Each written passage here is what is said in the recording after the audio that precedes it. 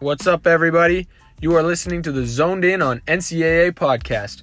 My name is Tyler Gibb, and I will be your host for this episode. And today we will be breaking down student athletes and where they stand with receiving money for their name and likeness. We're going to look at the NCAA's take on this and how we can, get these athletes to receive those benefits. Let's start by looking at the NCAA bylaws. This is bylaw 2.9. It states what it means for these athletes to be amateurs. This bylaw says, student athletes shall be amateurs in an intercollegiate sport, and their participation should be motivated primarily by education and by the physical, mental, and social benefits to be derived. Student participation in intercollegiate athletics is an avocation, and student athletes should be protected from exploitation by professional and commercial enterprises. So the NCAA, with this bylaw, they're stating that an athlete's purpose in playing collegiate sports is for gaining an education and receiving the physical, mental, and social benefits that comes with the participation in these sports. But the next part is what confuses me, is it says the participation in intercollegiate sports is an avocation, and they should be protected from exploitation by professional and commercial enterprises. I don't think that's what the athletes want. The athletes want to be able to benefit from their talents. They don't necessarily want to be protected from all of that. So this is what different states and people are trying to get to change, is that athletes are able to benefit from their name and likeness.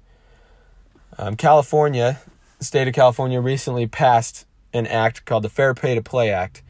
And this is allowing, athletes to receive more benefits. Tom Goldman of NPR, he explained the bill. He said, the law will allow California student athletes to earn money from endorsements, sponsorship deals, and other activities related to their athletic skill. They'll be able to hire agents. The bill will not require colleges and universities to pay players. So that last sentence there is a big deal of what this Fair Pay to Play Act entails. Athletes are not going to receive a base salary or just receive money because they are playing college sports. Rather, they can make money for being in commercials, signing endorsements, signing with companies based off of their name and likeness. So essentially, if an athlete sells jerseys that are their jerseys, they'll receive money from that. Or if they feature in, a commercial for cars or food, they can receive money for that. I think we need to be very cautious with how we go about all this. I think we can't have California be in on this Fair Pay to Play Act and nobody else. I think it either needs to be all states in or all states out. It's going to get too tricky once we get just one state in or a couple states in, because those states are going to have an advantage.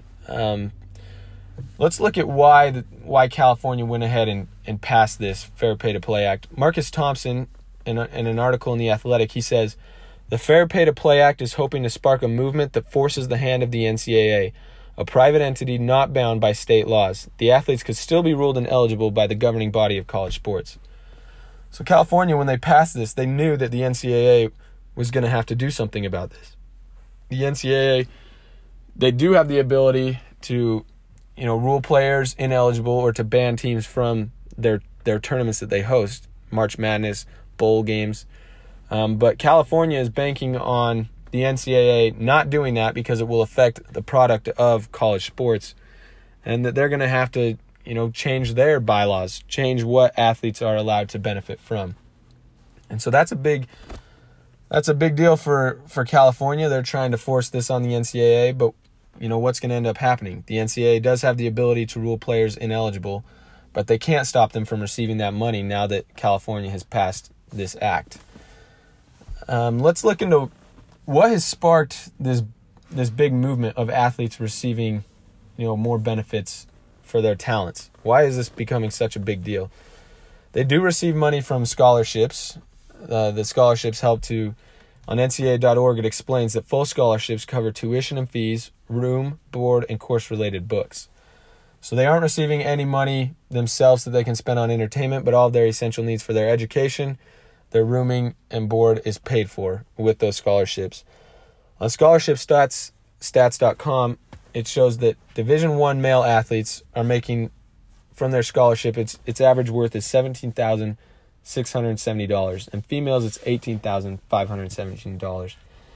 So that is about, on average, what they're receiving annually from, for their schooling. How much is that for them? Should they be receiving more?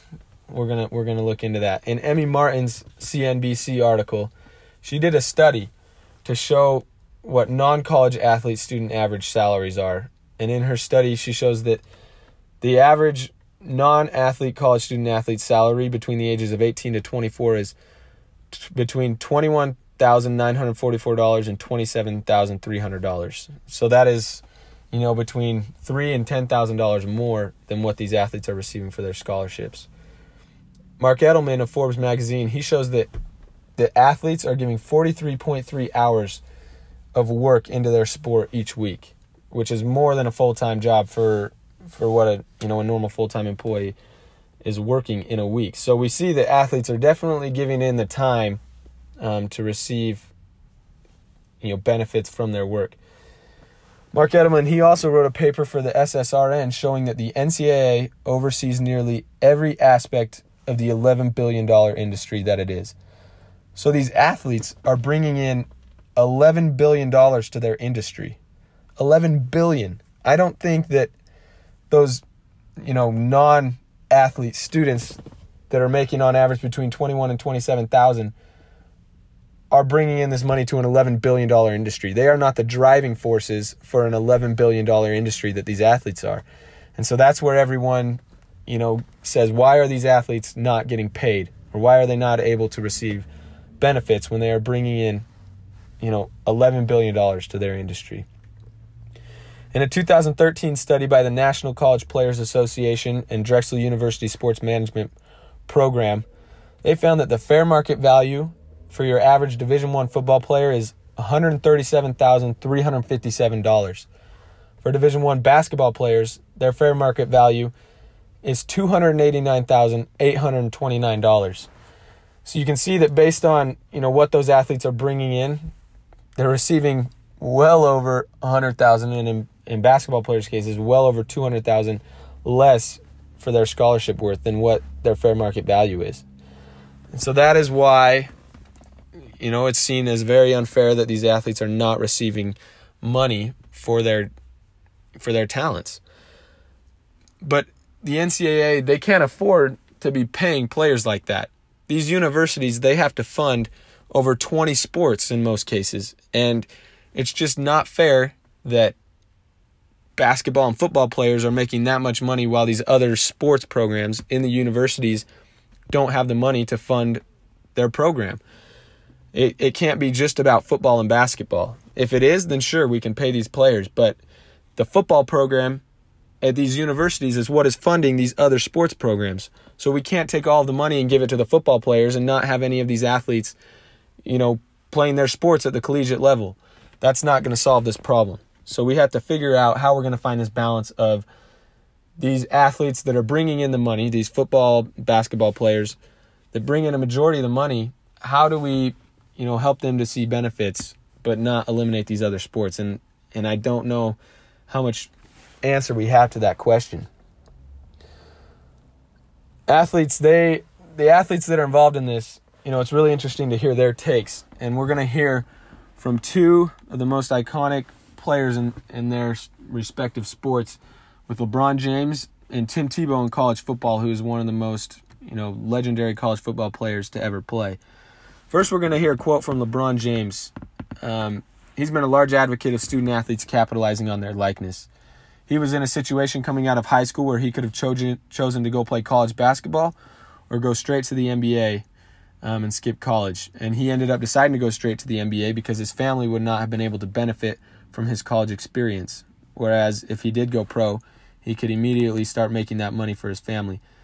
We're going to listen to what LeBron James had to say about this after practice. Coming from me and my mom, we didn't have anything. We wouldn't have been able to benefit at all from it. And the university would have been able to capitalize on everything. That I would have been there for that year or two or whatever. So I understand what those kids are going through. I feel for those kids who've been going through it for so long. So that's why it's personal to me. So there we hear from LeBron James on his take. He said it was personal to him. That's why he feels for these other athletes. He's claiming that these student athletes, they're not going to be able to benefit from their likeness when they play college sports. His family wouldn't have been able to do it, and there's a lot of other families out there that, that aren't going to be able to benefit from that as well. And he doesn't think that it's appropriate for universities to take all that money that the athletes are bringing in. So he wants these athletes and their families to be taken care of, and for the right reasons. We don't want these athletes and their families to not be able to benefit from their talent. But Tim Tebow, he is one of the greatest college football quarterbacks to ever play. Won the Heisman Trophy. He sold more jerseys than any other college player. If anyone has a right to be upset about not making money for his name or likeness, you have to look at it's Tim Tebow. He made more money for Florida University and sold more jerseys than anyone you can think of. And he recently joined ESPN First Take. Let's hear what Tim Tebow had to say about this. But now we're changing it from us, from my university, from being an alumni where I care, which makes college football and college sports special, to then, okay, it's not about us, it's not about we, it's just about me. And yes, I know we live in a selfish culture where it's all about us, but we're just adding and piling it onto that, where it changes what's special about college football. We turn it into the NFL, where who has the most money, that's where you go. That's why people are more passionate about college sports than they are about NFL. That's why the stadiums are bigger in college than they are in the NFL, because it's about your team. It's about your university. It's about where my family wanted to go. It's about where my grandfather had a dream of seeing Florida win an SEC championship. And you're taking that away so that young kids can earn $1. And that's just not where I feel like college football needs to go. That's fair, man. Passionate take there by Tim Tebow. You can see how strong he feels about this. How much he loved the game that he played. And so, we got to try to find that balance. LeBron James and Tim Tebow, they both bring up very valid points from personal experiences that they've had.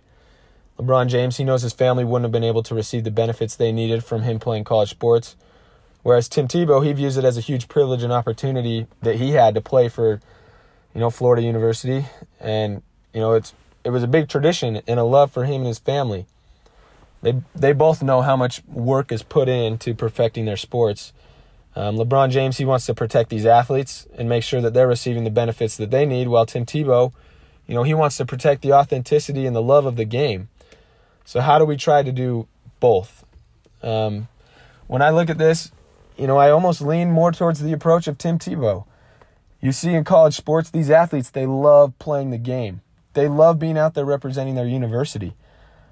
Sure, would they love to be making money for it? Yeah, but I don't think that if they're not making money, obviously we see, athletes, they're not playing college sports because of the money. I think they love the game so much. Yes, it gets pretty ridiculous when the NCAA is suspending people for going out to lunch with a buddy and they get their meal paid for, or they receive a free pair of shoes, or, go on a trip with someone and they get suspended for this. We can't have that in college sports. These athletes, they need to be able to benefit from their name and their likeness. So I think right now, you have to pass these laws that athletes can receive money. They can hire an agent and receive money from their name and likeness, from these commercials, from these endorsements. But we need every state in on this. We can't just have California. We can't have California and Florida or one or two other states.